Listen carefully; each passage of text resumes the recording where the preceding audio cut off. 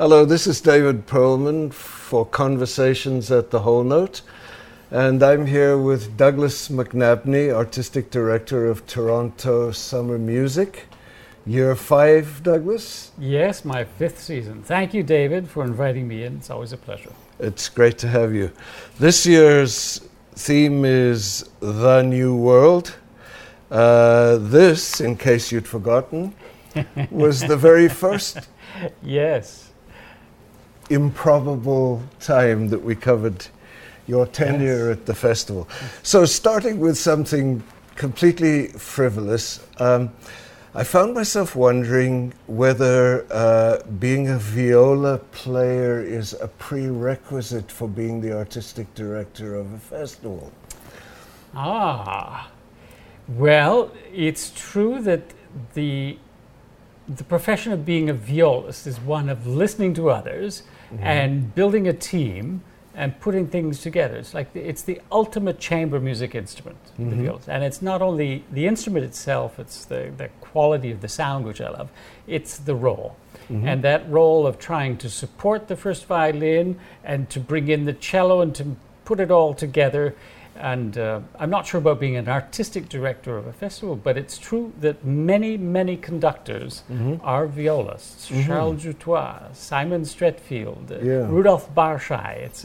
There's somehow less of a preoccupation with the actual mechanics, perhaps, of producing the sound, and more time, more opportunity, perhaps, to be listened to what else is going on. Do you think it's actually helped with your sense of repertoire and also your building of relationships with the kind of musicians you invite into these festivals? Without question, yes. It's certainly as a chamber musician myself, and this festival mostly being about chamber music and art song, it's a natural then that somebody comes from that world.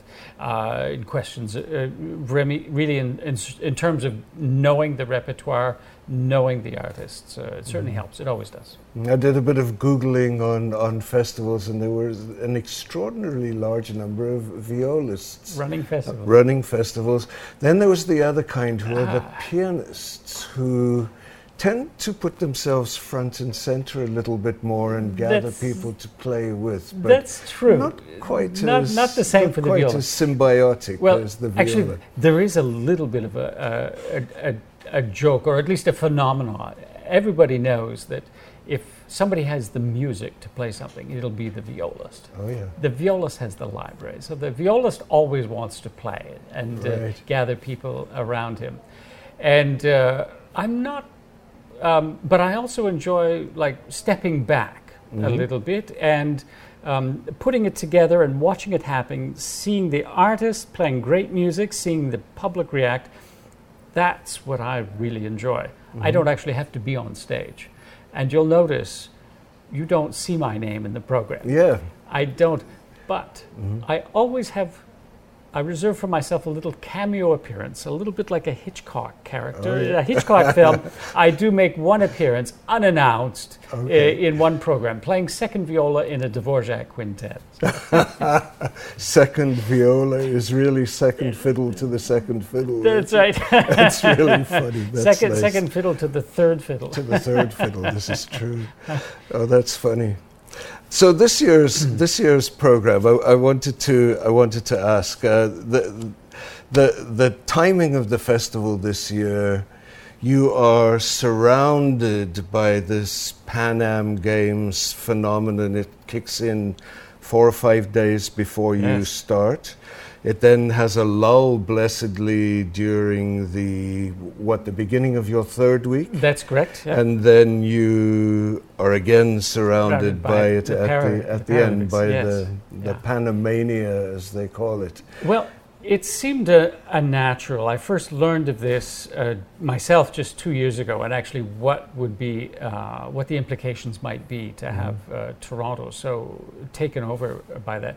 And many people were concerned that, there's going to be no public space for our festival, and people won't be able to get to the halls, and it's going to be a really difficult summer. And I thought just the opposite. This is an occasion when we should embrace this celebration And what better way than to celebrate the music? That's what we do. We're a music festival, and then to celebrate the music of all these countries that are coming together. Mm-hmm. And the story of music of the New World is, for one, it's fascinating for me. All the research that I've had to do to sort of explore the various elements. The first, of course, is the presence of the indigenous peoples, and this is also a fascinating story in itself. I mean, it's often said and not very well documented, but people are pretty much of the opinion that when the Spanish arrived in Mexico, fully 90% of that indigenous population died. It was reduced by 90%, mostly through disease and through the conflict with the Spanish. But this was a vital culture that had music, very important part of its ceremonies as well. And there's very little of that music that's left because it's music of an oral tradition, not notated music. But it's interesting to see, nevertheless, that there are influences both ways in culturally. For instance, the chaconne comes from Central America. It was taken back by the Spaniards to Europe. The same thing with the saraband. The saraband was a Mexican form of music that was taken back to the zarabanda, it was called, taken back to Spain. And this became the saraband. It was a rather lascivious dance at the time. It was not, but was the sort of this two-way street of cultural communication. So we had the indigenous musics. We had, and all of those are sort of folk traditions, notated. Then we had the European immigrants who came, and that happened on two levels because many of the Europeans would bring with them their folk music as well. And some of the influence we see are the Scottish and Irish fiddle music, then became integrated into a lot of Western music in the States. And in Canada, of course, in Quebec, all of that is the Irish and Scottish fiddler presence. Then, of course, there is the mainstream Western tradition of music that was brought in. And but the one that is, for me, the all-important one is the West African influence of musical styles and how that interacted with music in the America. Permeates jazz, permeates blues, finds its way into... Gershwin takes it back to Paris, so to speak. You know, it cannot be overstated just how pervasive that influence has been. It's the rhythmic drive of that music, of those traditions. It's the call and response. It's the community response too. It's the community that makes music. Even in jazz, we've tended to apply our sort of classical models of stars and that. We have these star jazz players, but actually the world of jazz is very much give and take between a community of players. And well, you mentioned it. It's ragtime, then jazz, probably the most important musical style of the 20th century. From jazz, then there's rhythm and blues and soul, and that became rock and roll. So this is all overwhelming at a theoretical level. So what's the challenge then in terms of distilling all this into something more or less cohesive and coherent over a 3-week period with a lot of players whose tradition is very different than that? It's an impossible task. And I'm appalled at how much I had to leave out. Right. And how much we had to cover and try and put in. And the moment you make any choice, of course, then you're leaving out sort of such important variations and nuances. And it's a very difficult process. But nevertheless, I think we've come up with something that will be new for our audience in particular. We are doing some avant-garde music. How can we not do that? The American avant-garde, and this is another concert that I'm really looking forward to. I've always been amazed at how easily people will go to a gallery and will consider abstract art. And they'll look at the colors and the relationships, and they don't necessarily understand what's going on. They might see a little movement in a corner that is interesting, but they go and they're willing to pay tickets to go and see abstract art. They feel entitled to know what they like. Yes, but abstract music somehow has not caught people's attention the same way.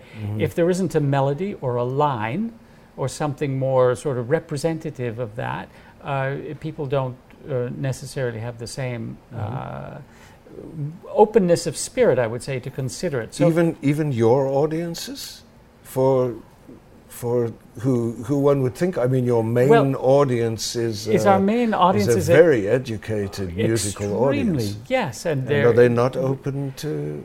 Well, this is the whole dilemma. The whole dilemma of contemporary music, because it does tend to be somewhat removed, hermetically closed. They play for themselves often, like a lot of disciplines now. It's specialists speaking to one another in a language that many people don't understand. But I'm hoping with this concert, where we're having John Cage, and we'll be doing some of the readings of his works as well, because he was a very important communicator, somebody who thought and had theories of music and communication. They're really, really interesting.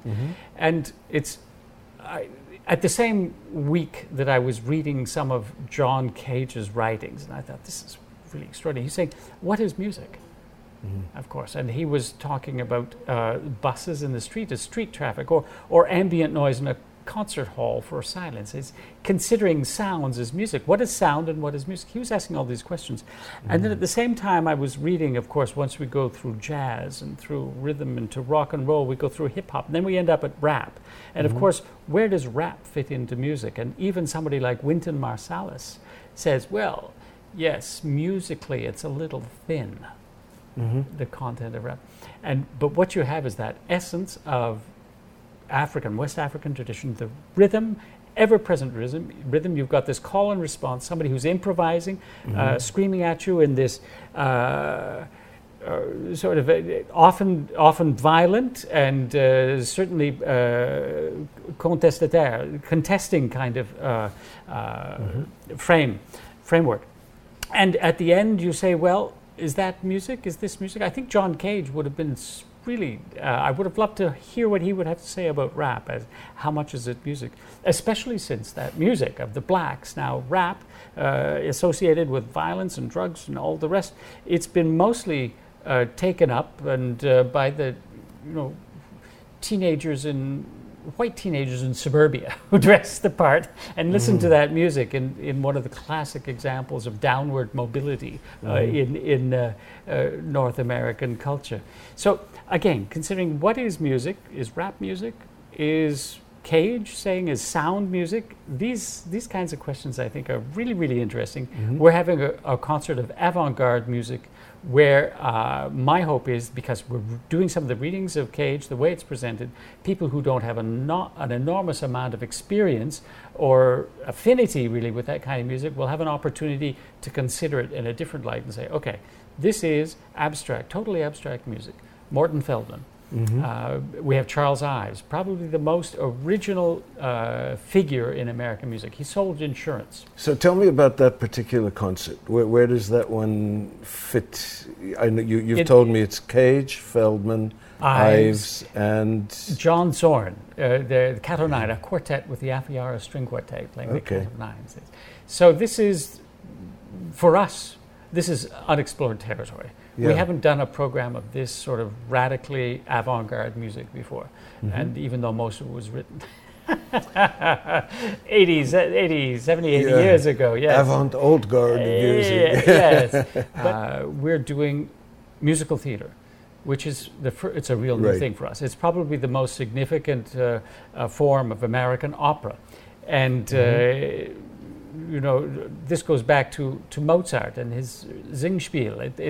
It's the same vernacular approach to opera that we've applied in America. Right? I can't wait for our opera audience, most of whom I'm relatively sure have never been to a musical, And they will be going, and I'm looking, this musical that we're doing, Yeah. the last 5 years by Jason Robert Brown, is a remarkably complex and well thought out piece of theater as well. It's the story of two people, a couple who fall in love and over 5 years get married and then break up.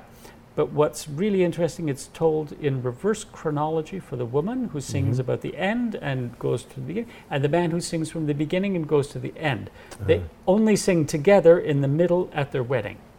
So it's a delightfully clever premise, and the music involves all kinds of jazz and klezmer elements, you name it. And I'm hoping that some of our audience, our opera audience, will go and they'll think, okay, there is an artistic, an aesthetic research going on here equal to any other in classical forms and more high art or fine art forms, however you want to call it. And in actual fact, you can find a lot of opera that would be very light and fluffy compared to the aesthetics going on in this musical. So here we have this North American, this typically American sort of melting pot of all kinds of genres. The most important influence perhaps of all the musical ones was the fact that it was dictated by technology and driven by market. This is really the interesting story of the 20th century. It was the market forces.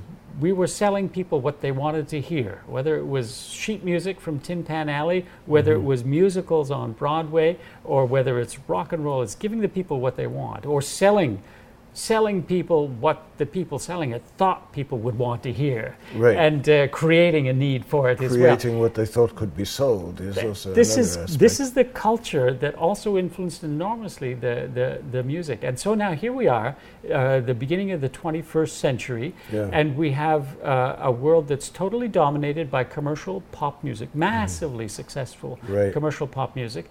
And you have to do a little bit of digging around in there. But as I say, the artists who are doing this sense of aesthetic excellence is ever present in what they do.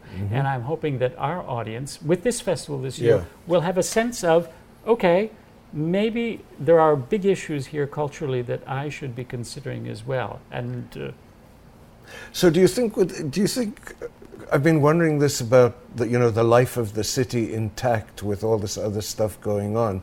Do you think you'll actually pick up people who are here for the Pan Am Games, but because Josie isn't wrestling that night, they're going to go off to a concert? Or do you think it's more a case of your core audience will say, we're going to put up with the craziness and stick around for what we've grown to love? Well, I think it's a mixture of that. We're certainly counting on our core audience, and I hope they'll come with me on this trip this summer through all these various genres. And but at the same time, it is an opportunity to welcome all the visitors who are going to be in Toronto. So all I can say is that last year we had a tremendous spike in our ticket sales because we had Toronto Symphony. We'd never done that, anything like that. We had Toronto Symphony in Kerner Hall. The novelty of that, certainly bringing in the symphonic audience, which is much larger than our usual chamber music audience, and we had an opera star like Sondra Radvanovsky, who was extraordinary. We brought in the opera crowd, who isn't necessarily going to hear our usual art song recital. So we had opera crowd, we had the symphonic crowd, and we had this 15% jump in ticket sales and a 37% increase in ticket revenue.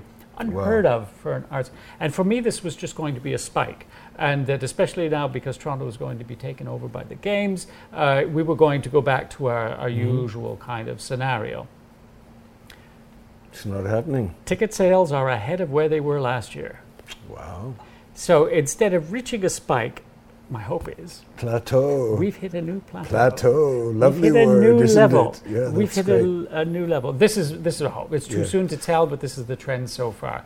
So we are definitely, I think, taking advantage of this public expectation that the Games are going to be there. There's lots of things to do. It's going to be a fun time to be in Toronto. And for people who are interested, they can come see a musical.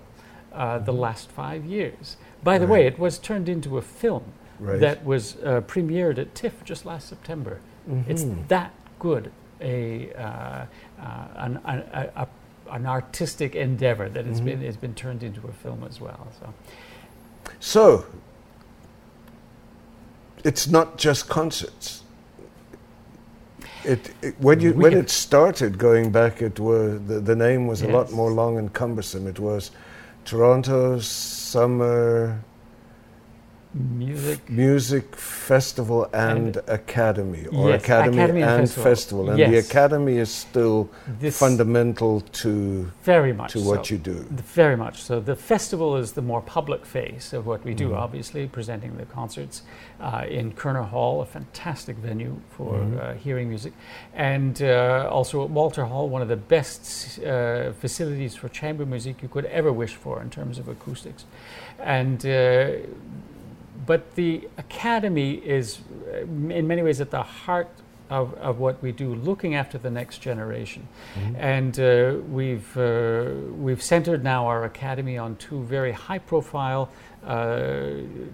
highly directed programs towards chamber music and towards art song. And the Chamber Music Institute, we have young artists who are coming across Canada, or actually come across the continent, who come and they play on stage with the artists in residence for that week.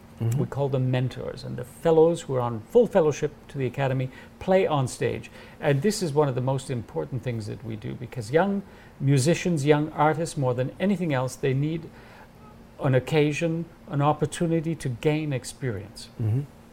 Everything in life is about experience. You actually have to do it to really know what it's about. You can't be told, you can't read about it until you've actually gone on stage and get to validate everything by trying to communicate a certain sentiment yourself to that audience. That's where you learn. So what we do with our festival is we've given this a really high profile spot for the young artists to play. And we call those our Mentors and Fellows concerts on Saturdays.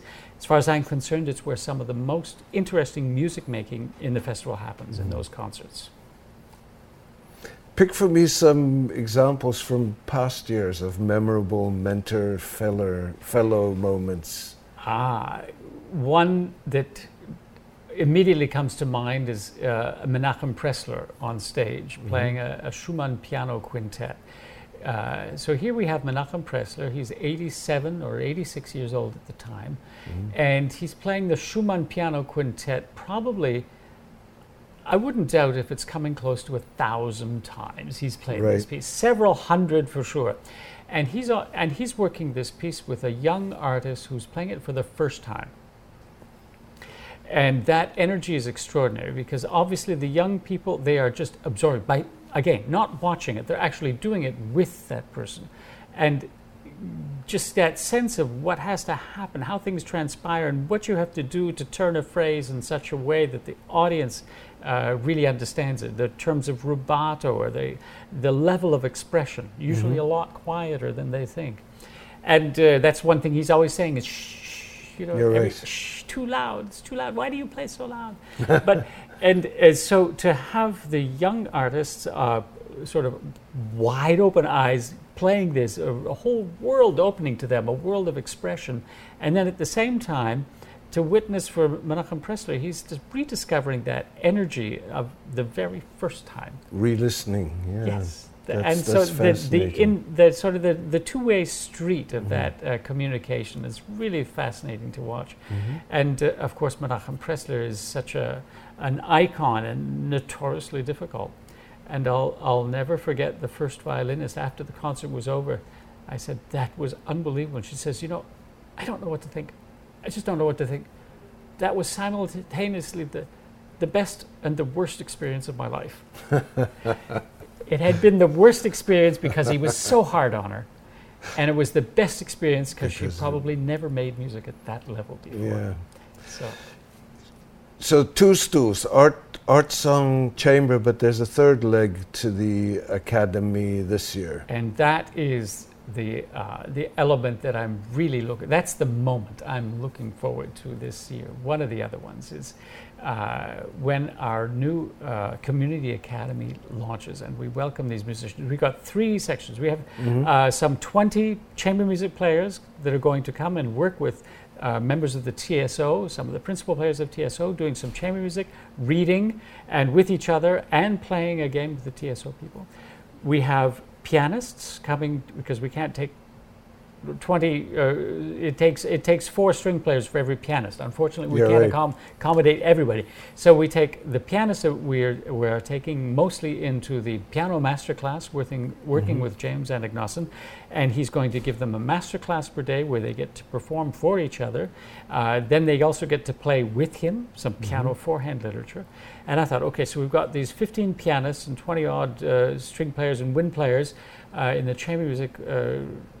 I want everybody to get together at some point. They can't just be in their own world. They're all here to enjoy the company and to build a community. And so I say every morning, everybody gets together and sings for 20 minutes, 40 minutes, pardon me. Yes, everybody. Everybody gets there. They have to sing for 40 minutes. And we have Matthias Mauto, who's coming, a great choral conductor.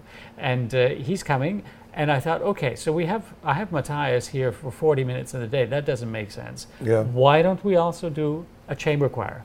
So we have a chamber choir with Matthias Mauta conducting, and we have Laura Pudwell doing voice coaching in the afternoon. What an opportunity to do some really some tremendous work on great choral literature. So and there's still spaces open? Yes, we still have a couple of spaces for especially men. If we have some tenors and basses looking for a wonderful week of singing, this is it, August 2nd to 9.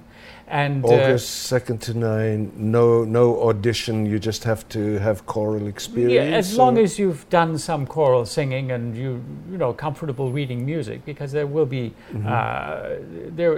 there will be, with that kind of coaching, that level of coaching, of course, there'll be expectations that everybody can follow a direction. So yes, there should be some experience, but there's no audition. And so we have all of 60 people now in this program, and that is, for me, the critical mass necessary to really call that a community of amateur musicians. I was going to, originally started calling this the Adult Amateur Academy. Right. Well, the AAA, well, that didn't work. So we ended up calling it the Community Academy, which is actually a better description of it. It is, it's great. Yes, we have. So where will the sing-song be? Oh, the breakfast sing-song. And what's for breakfast? Well, this will be happening at the same time as our Chamber Music Institute with the young people, and I'm hoping that we will sort of integrate. So we have this whole family will get together in the morning, sing, and have coffee and croissant together for 20 minutes, and then as of 10 o'clock, everybody goes his own way. Rehearsals, master classes. So that will be in Walter Hall, or it'll probably be in the either in the Boyd Neal room of the university. But it all takes place in the Faculty of Music, which is a wonderful facility. Air-conditioned, lots of room to work and practice, and we're very happy to be there. And very thankful. If you don't have a dedicated facility like an Orford, that opens up for the summer just for this, then it's good to have a university campus where people have basically vacated the facilities and it sits idle in the summer anyway. That's right, and it's a wonderful facility, and it's great to be able to take advantage of it. So this will be for people who are doing a staycation, and not everybody can afford to be in a residence somewhere at the same time. Of course, that's also lovely to be in the country and to be able to concentrate on music, but when you do that, you don't get the concerts that we're getting here in the festival. Or the audiences. Or the audience. Because if we look at the concerts, as part of that week for the Adult Academy, we have the Danish String Quartet in Kerner Hall. We have Te Amo, Argentina, a tango. Never talked about the tango show. We're doing a tango show. How can we talk about the music of America and not talk about tango and salsa and samba that came from South America? So a tango show. And then we have the complete Bartók string quartets by the Borromeo Quartet on Thursday, and then a voice recital by probably one of the top sopranos in the world, Carita Matila, on Friday. So as part of their program, they get to go to these concerts in the evening as well. When you said Bartók, the first thing that came into my head was Music of the Americas, question mark. Bartók lived in America. Ah. Yes, he came to America like many composers who were forced to flee because of conflicts and persecution. And Bartók he spent the greater part of the last 13, 14 years in North America, pining away. He was not happy, but he was in North America and thankful to be in North America. So is the repertoire that you've chosen from those years or not? No. Okay. He did write all the string quartets while he was still in Europe. Okay. But 3 of those string quartets were written for American string quartets. Oh, so interesting. 2 of them were actually premiered in North America. And one of them was actually commissioned by Elizabeth Sprague Coolidge, who herself is an amazing figure in the story of music in the New World. Elizabeth Sprague Coolidge, we have a whole concert of works devoted to some of the, there's over 250 works by over 140 composers that Elizabeth Sprague Coolidge and her foundation later commissioned. And one of those is Bartók String Quartet Number 5. So there is enough of a connection to, but same thing. We have Rachmaninoff, Schoenberg, Korngold, all of these composers who were transplanted from Europe. So Music of the New World also includes these composers from the Old World who took up residence in the States. Hindemith. Yeah. No end. Yeah, interesting. Now, on the other hand, you were starting to say this year you've got Carita Matila coming. Yes. And you have Garrick Olson, and those 2 between them will do a lot to unruffle the feathers of any of your core audience who might hope so. Be tending to ruffle a little bit. I hope so. But in terms of repertoire, they're not going to dance to your Pan Am theme if they don't feel like not it, in the least little bit, no. And there's an interesting story there. There's a story actually behind every piece on the program and the thought that goes into it. And in terms of these artists, Garrick Olson is one of my heroes. When I was principal viola of Quebec Symphony, at the very beginning of my career, he was one of the first artists that came and played, and he played Prokofiev Third Concerto. Of course, as principal viola, I was right behind the piano. I couldn't believe what I heard coming out of that instrument. And he's always been an artist I've admired. He hasn't played a solo recital in Toronto for over 15 years. He comes with the orchestra, but he hasn't been in solo position. And I've been chasing him for a long time. And finally, it worked with dates. Now the repertoire, he's not doing Music of the New World. That's not his preoccupation this year. Is Scriabin, the 100th anniversary of Scriabin. So he's recording and performing complete Scriabin this year. And for him, there's a connection with Beethoven, an important connection between Beethoven and Scriabin in terms of colors and all sorts of things. And he'll be talking at his concert, and we'll introduce it that way.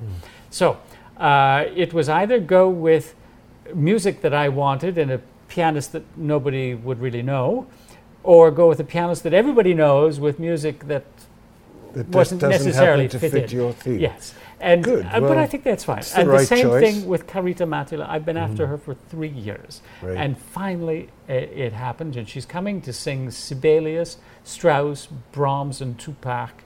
I mean, we're going to be through, and actually maybe it'll be nice to have the contrast, a little bit of relief. To have these artists, amazing stature, of course, and I suspect a lot of people that will come to those concerts might not even be aware of the festival theme necessarily. Right.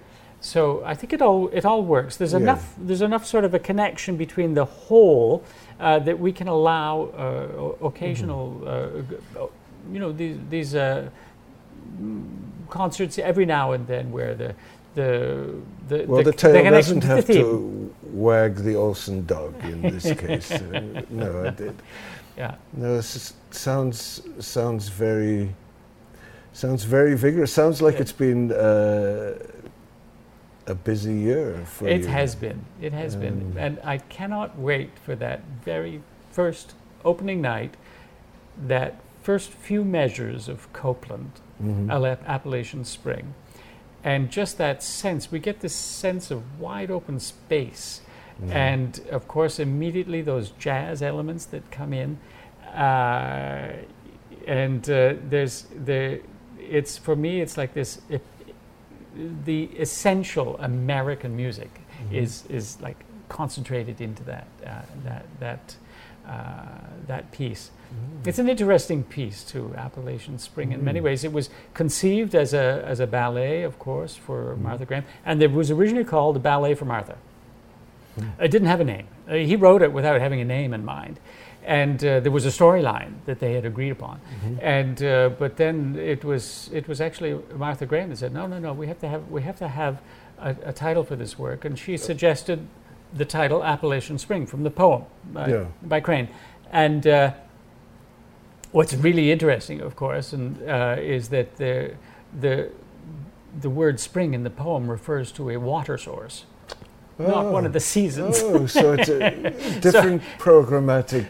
Entirely, and this is perfect. I didn't realize that. Oh, this is perfect for Copeland. He would just sort of lovely. Smile like this because he's such an unassuming man. I first met him in Banff. I played in him, and he was there for 3 weeks in Banff. He would come and he would sit at the table with his tray at the cafeteria with everybody, and whoever would sit down and just say, he'd strike up the conversation. He was a lovely person. So who's doing that opening concert? It's a real sort of diverse set of people. The theme is Americans in Paris. So here we have Copeland and Gershwin who went to study in Paris, and then that's also an important influence.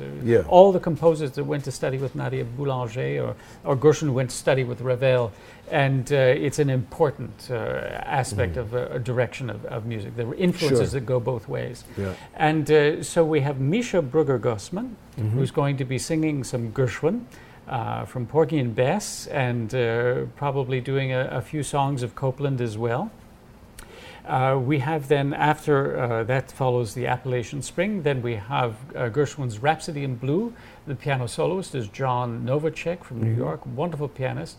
And then we'll also have Copeland's Clarinet Concerto, who's being played by Yao Guangjai, who is the second associate clarinet player in the Toronto Symphony. And he's a player that I first heard 3 years ago in the festival, and I thought, this is a musician that we all have to have more opportunities to hear, and I'm so happy that he's going to be playing this. But who's the orchestra?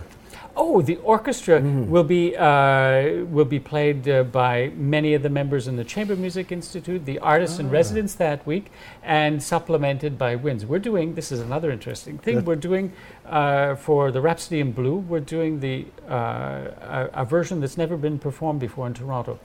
The very first version was for a jazz orchestra.